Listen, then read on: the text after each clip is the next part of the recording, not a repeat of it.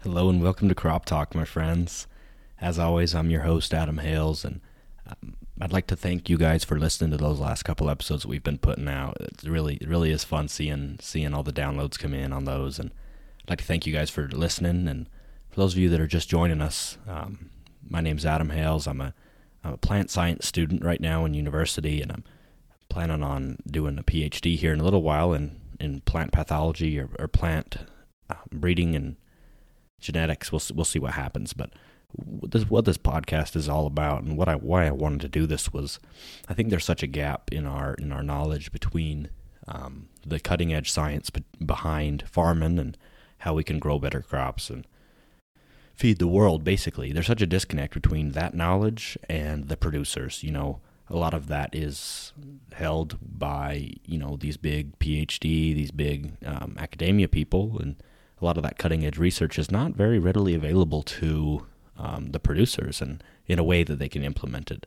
So I really started this podcast, this venture, as a way to expose you producers and some of you guys to these ideas and these practices in agriculture that could be beneficial to you in your operations. And I certainly have your best interest in mind. And I started this just as a way to talk about the things I like and the science behind farming, which I really am passionate about and interested in. And so what I wanted to talk about today was just, some of my work that I've been up to as far as plant science research goes.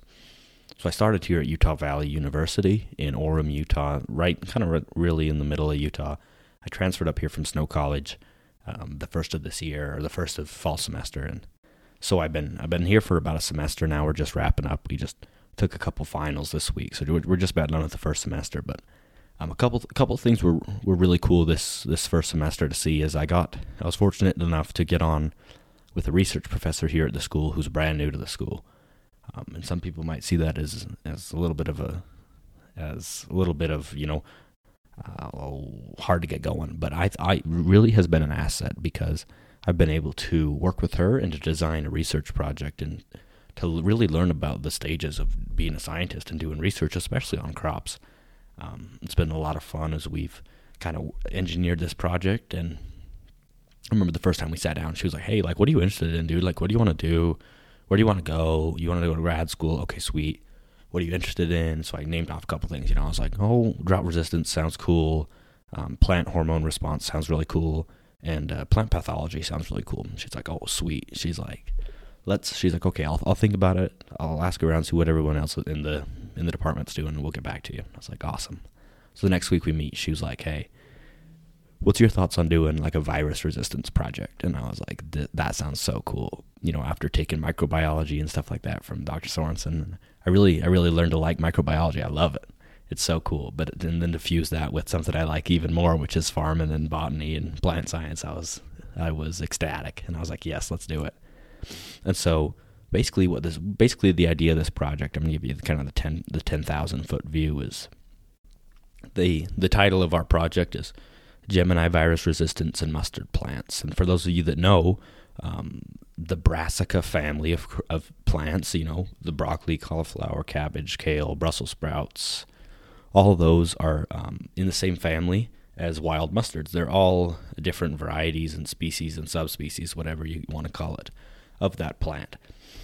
And all these plants, especially here in Utah, it's a brand new virus that we've recently discovered, thanks to one of our faculty members here at Utah Valley University, is a virus that's been infecting these plants as of late.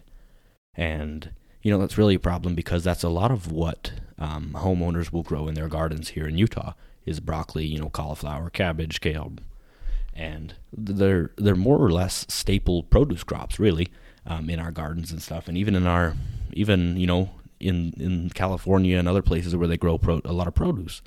So understanding how this virus is transmitted and how it infects these plants is really paramount to our understanding of how we can farm these things better. And so, like I say, there's this virus that infects these plants, and the way it gets to these plants is through aphids, the little green bugs. And in virus research, we call it a vector. So something that transmits this virus is called a vector. So the aphids in this case are the vector. And so the aphids will be carrying the virus. They'll land on the plant, they'll bite the plant, whatever, infect the leaf, and then it will go throughout the whole plant. And this, as I understand it, this virus really kind of has profound effects on the plant. A lot of times it will kill it, if not really, really, really, really stunt the growth. And so the purpose of this project is to look for, look for plants that, when infected with the virus, show signs of resistance. And then so what we'll do, the idea is we ordered just barely. I got a bunch of them in the mail today, actually, a bunch of the seeds from the National Plant Germplasm Station in. No, they have places all over, but it's basically what it is it's a big repository of seeds that the government has, that the U.S. government has for us as researchers to grow and look into, different things to protect our food supply, really, which is really cool. So they have, I think when I typed in the word brassica, I think there was like 3,000 or 4,000 or 5,000 different varieties that you could choose from. So what I did was I combed through all of those varieties, and we looked for, number one, ones that said something about virus resistance or any kind of disease resistance. We bought those, or we ordered those. I shouldn't say bought. We ordered those from the system. And so what we'll do is we got a bunch of these different varieties. We have all the different kinds of brassica you could think of, and some ones that I can't even pronounce, from all over the world. We got some from China, from Taiwan, from North Korea, South Korea, Pakistan, Turkey, Egypt, Kenya, Canada, Idaho, all over. So what we're doing is we're going to grow them in the greenhouse, a bunch of them, and what we'll do is we'll grow them, we'll plant them, cultivate them, and we'll, after a little while, after probably 3 or 4 weeks, we're going to put first of all, we're going to germinate them, and as soon as they germinate, we'll put a little plastic tube over the top of them to keep them isolated, so they'll be in their own little environment. And we'll water them all the same and everything. And what we'll do is after that, we'll put these aphids that carry the virus. After about 4 weeks, we'll put the aphids in with the plant, let it infect the plant, and let it do its thing. And then after it's had a couple days to infect the plant, we'll remove the aphids, which is a really sciencey way of saying we're going to spray them. We're going to remove the aphids, and then we'll let the plant have about 2 weeks to show signs of being infected with the disease.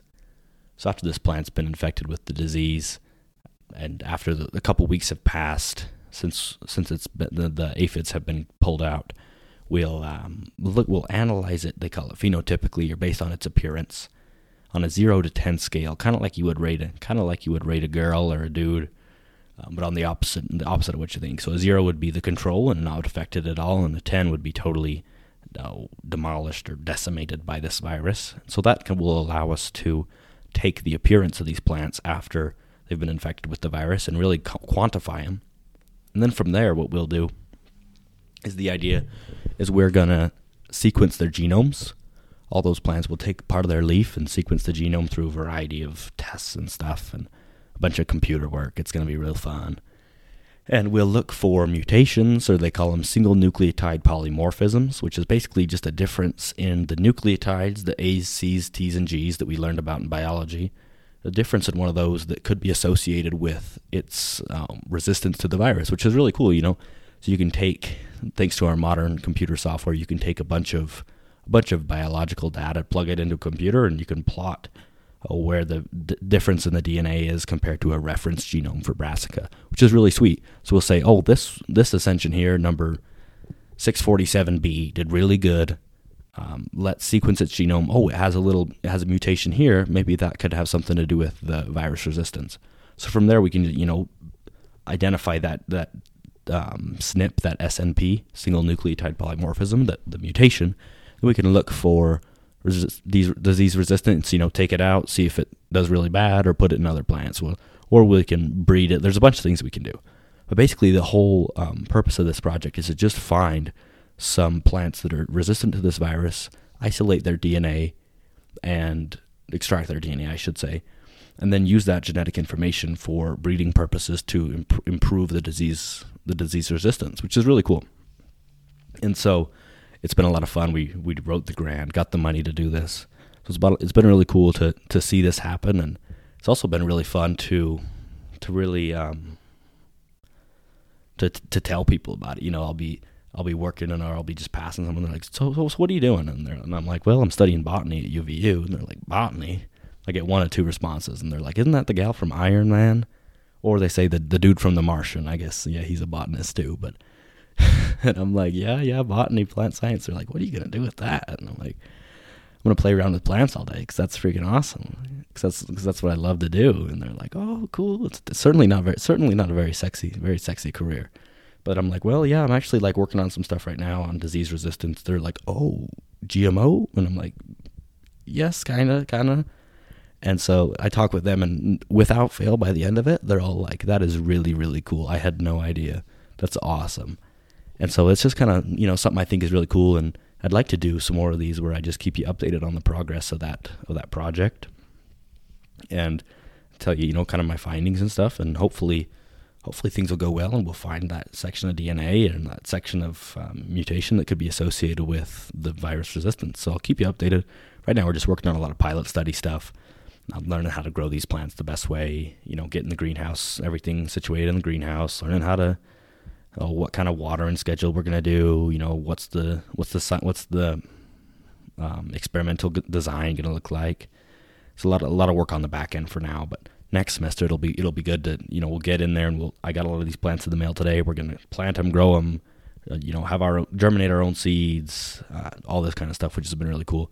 So I'd like to keep doing these episodes especially on that Nebraska project, and keep you guys up to date with what's going on with that. So the purpose of this episode real quick was to just tell you kind of about that project and tell you what I've been up to, and really teach you a little bit about what research in plant science looks like. So those guys, that's really all I've got for you right now. So thanks for listening as always, and go ahead and share the show if you learned something, if you liked something I had to say. Go ahead and share it. Thanks a bunch, guys. We'll see you later.